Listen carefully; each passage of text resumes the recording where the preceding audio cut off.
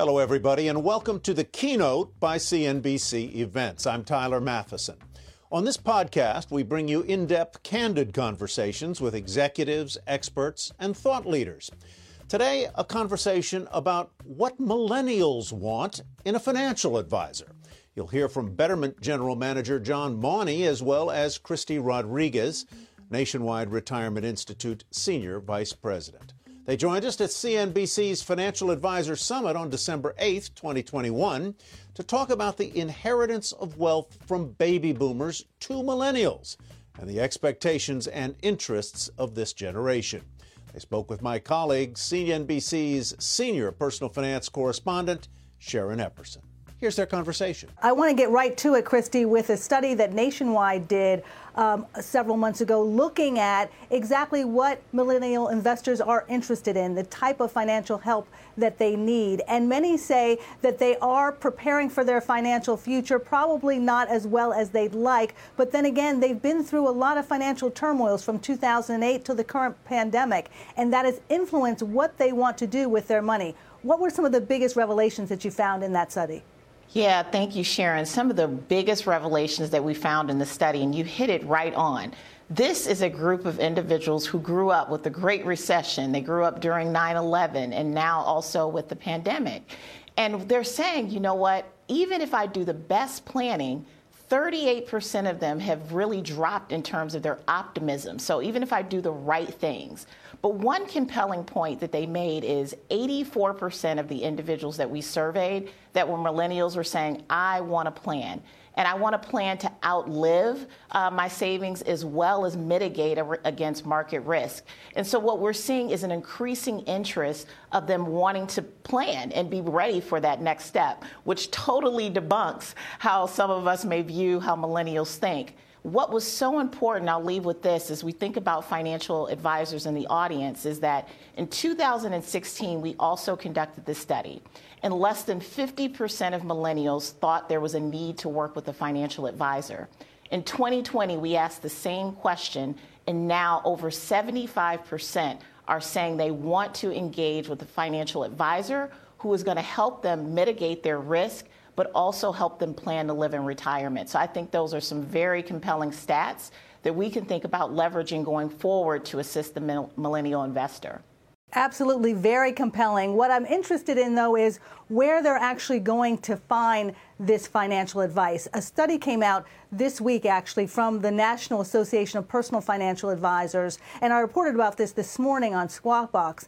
They found that 67%, or I should say 62% of millennials are getting their financial advice online or from social media. 67% are acting on that advice, and only 21% say that they primarily use a financial advisor. Now, what I find interesting is whether they're saying a human financial advisor or a robo-advisor. And I think some are looking to meld the two. Maybe they're going online or to social media to find a human financial advisor to talk to. Jon, you work at Betterment with advisors. I know a lot of people think of Betterment as just the robo-advisor directly to the investor, but you work directly with financial advisors using digital tools.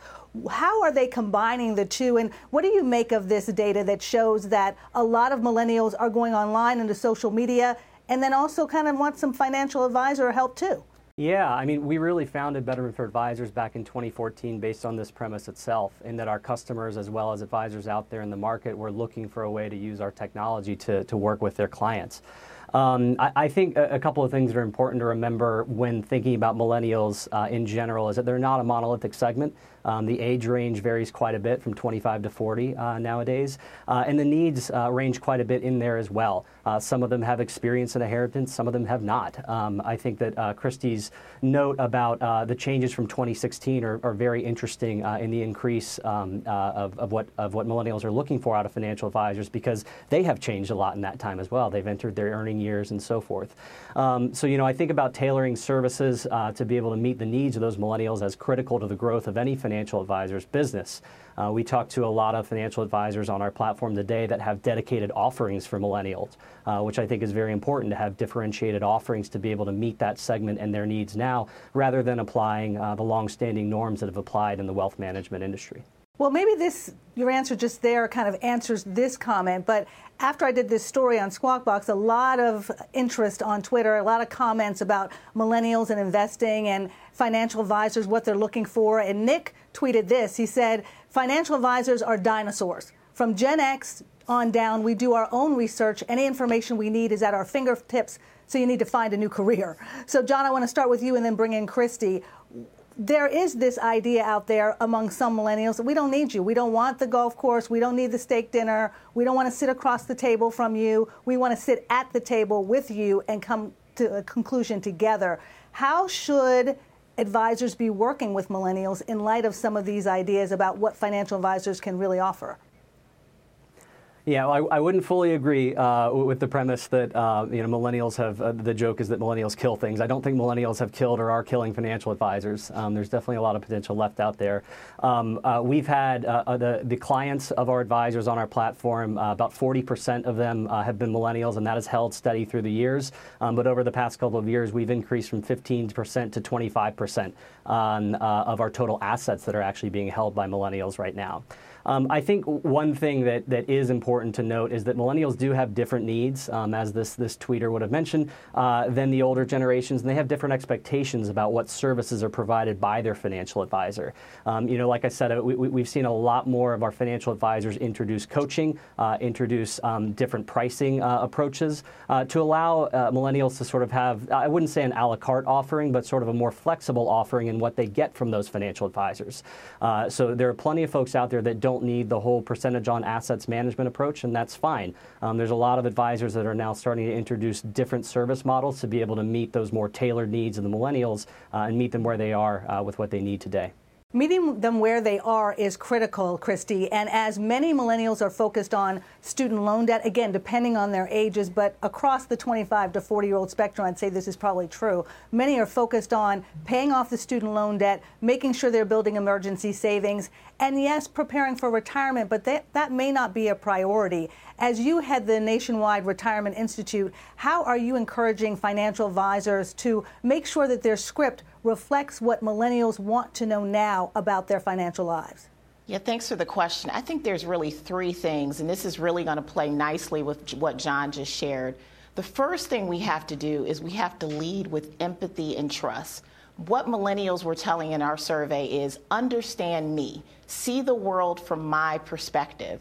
And that might mean, you brought up, Sharon, which was a great point, they're leveraging a lot of social media tools. And that, while we know that cannot take the place of a financial advisor and that professional advice, we may have to think of ways that we engage from a technology standpoint to bring them in. They also said something that was so profound to me. It says, not only do you need to understand things from my perspective, include my family and I, and ask what my why is. Again, going back to this is not a homogeneous group generation. They want you truly to understand their why. The second thing that we say is, we all know this around millennials. Millennials are perhaps the most educated and diverse population in terms of our generation that we ever have. And what they're also saying is we want to ensure that you understand what is a priority to us in terms of what matters. And diversity has come up on a lot. And so we look at that in a way of how do we think about having more multi-generational teams working with millennials and bringing them in. Also thinking about different ways to bring different ethnicities as well as social economics into our business to really captivate things that matter to millennials. And I know you said this at the onset as well, is that one of the other important things that we talk about is succession. So we do know that boomers are now looking at that transfer of wealth to millennials, but what we also found in the survey is less than 1/3 of boomers have had conversations with their family members. So we're saying this is an opportune time as financial professionals to say, extend that to their client and say, bring in your millennial child. Let's have kind of a more comprehensive conversation and bring them into the fold so then you can create kind of that relationship with them as well as your existing client as a boomer. So those are really the three ways, thinking about just how important diversity and social issues are to them, understanding that they really want us to meet them where they are, not build it and they will come. And then think about what is the opportunity to really have that conversation with your existing client, bringing in their millennial child. You know, as they're thinking about what to invest in or where to put their money, I'm wondering, one of the things that struck me in the nationwide survey was looking at how many millennials are also interested in protecting their assets. And that's not necessarily something that you may think that at this age they would be more concerned with growth, and maybe they are more concerned, but there definitely is a contingent that is interested in protecting assets. Should that be surprising to financial advisors, and how do they work that into the conversation? I'm very interested in making sure it's a holistic approach for all generations, but particularly for millennials. You never know what's going to happen, and they've seen crises. They know this. So, Kristi, that aspect of the survey I found interesting. Did that strike you as surprising that millennials as well were interested in protecting their investments? Absolutely. You know, we go to this fact that they're younger, they're not thinking about, you know, how do I outlive my assets or protect against market risk? And the two areas that we found that they thought were keenly important in terms of investments, and this is for the financial advisors in the audience, is they had an overwhelmingly desire to know more about annuities, particularly RILAs, and also smart beta ETFs. So these are places where millennials saying, hey, I've seen it. I've grown up in it. I've grown up probably to some level of a little bit of distrust. And so they really want to understand, how can I protect my assets and how can I outlive? But I think one important thing as I think about financial advisors in the audience is, as you have those conversations, I think the misnomer that some millennials may have is longevity risk. So they're not anticipating kind of that they may live a lot longer than what we're planning for. And I think that's an opportune time for a financial advisor to really jump in and guide that millennial in that discussion, as they already have the mindset of thinking about long-term planning, as well as the products and solutions they want to have to go along with it. Yeah, Jon, you know, there definitely is an interest in risk, or taking that risk for a greater reward. One of the things that was interesting in the NAPFA study was that about a quarter, a little bit more than a quarter of millennials are very interested in investing in cryptocurrencies for their retirement. The majority, or a larger number, say 40%, are putting money away in a workplace retirement plan, about 24% in an IRA, but still 26% are investing in cryptocurrencies for retirement. What are you seeing at Betterment in terms of where millennials are putting their money, and what financial advisors need to know about different asset classes to make sure they can advise them correctly about how this is going to fit into their financial lives? Yeah, I think that financial advisors are, as a whole, still trying to fully wrap their head around how to properly incorporate cryptocurrencies into the investments of their clients. You know, the cryptocurrency investment that clients are doing today is almost entirely self-directed, and that it's happening sometimes outside the purview of the financial advisor, who only learns about it after it happened. So, you know, one of the things that we've encouraged, and that others out there are encouraging, are to participate in conversations and to proactively bring up what kind of other investments that their clients may be invested in, just to make sure that they're getting the full picture, because that is part of the fiduciary duty, after all, of an RIA. I think on the other side of investments, you know, we see a lot of interest in ESG. I believe that a Harris poll put out by CNBC stated that around 3/4 of millennials are invested in some way in portfolios that incorporate ESG factors. Our ESG offerings have grown quite a bit in the last year, 3x in total assets over the last year. So just being able to place the needs of those millennials in the investment desires they have, and the way they choose to engage with their advisor in terms of investment selection, alongside you know, best practices and things that are a little bit more traditional, has been something that we've been focused on trying to help our advisors be able to manage. Absolutely. CNBC is very focused on that as well, working with Just Capital, making sure that we have a benchmark, that we have a way to let viewers know and readers know where companies stand in terms of some of these factors that you're talking about. When you're looking at where people want to invest, Kristi, in terms of asset classes beyond annuities and some of the ETFs that you mentioned, are you finding that that socially responsible investing is a key area as well, as Jon mentioned, that a lot of millennials are focused on? And how are you addressing that, particularly with retirement savings? Absolutely. I mean, I could not agree with what Jon said more. And I think it actually goes back to the previous point that I made as well around, really these millennial investors are socially conscious. They're open. And not only do they want to see that in terms of their investment classes, they also want to see that within the firms that they partner with and the advisors that they partner with as well. So we're seeing this as a much more comprehensive approach. Is that truly, when we think about it, I love the analogy, I don't want to go to the golf dinner. And again, they want you to see them where they are. They want you to look at it from their perspective. And I think the more that we can make our own environment within our industry more inclusive, regardless of what your race or ethnicity is, to say that this is what these investors want. They want to know that they're having an impact and making a difference. And that's where representation within our industry is also keenly as important as it is the products that we will be offering to them.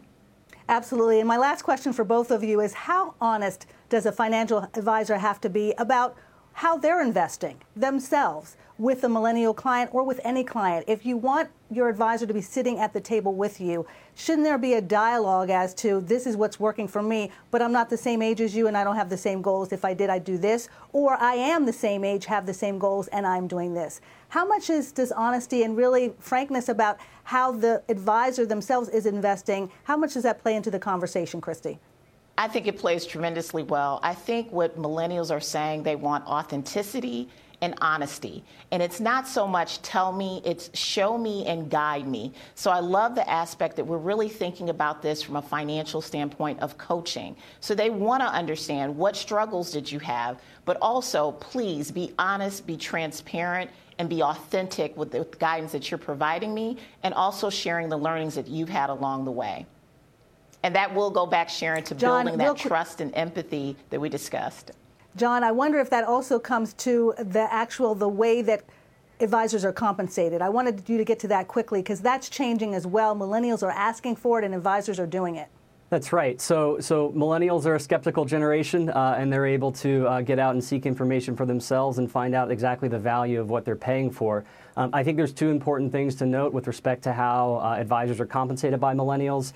First and foremost, again, the traditional model of a percentage point on assets in a client that may have limited assets or high debt or is currently buying a house or something like that. That doesn't work for the advisor, and sometimes high cost to manage money doesn't work for the millennial. So again, we've seen a lot of our advisors introduce alternative service models where they're offering coaching, they're offering retainer fees and things like that. They can just establish that relationship with the millennial until they're ready to enter into a more traditional wealth management relationship. The software that we employ allows advisors to scale their business very wide, and in some cases manage even hundreds of clients with different types of service models. So we've been providing an avenue for them, and we've seen great adoption of these alternative models to monetize that millennial client base and get ready for the future with them.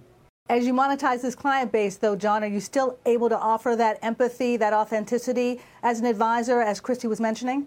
I think if you're not, then you probably shouldn't be in the business, or at least the skeptical millennial generation will drop you as an advisor. We think they are. Again, it depends on what has been agreed to up front. A lot of folks will have just a quarterly check-in, and that's plenty of time to be able to supply that hands-on and that empathetic approach. That was Jon Mauney of Betterment for Advisors and Kristi Rodriguez of Nationwide Retirement Institute. They joined us at CNBC's Financial Advisor Summit on December 8th, 2021. The Keynote is produced by the CNBC Events team. Please rate and subscribe wherever you get your podcasts. You can visit cnbcevents.com to learn about upcoming events and how you can join us. I'm Tyler Matheson. Thanks for listening.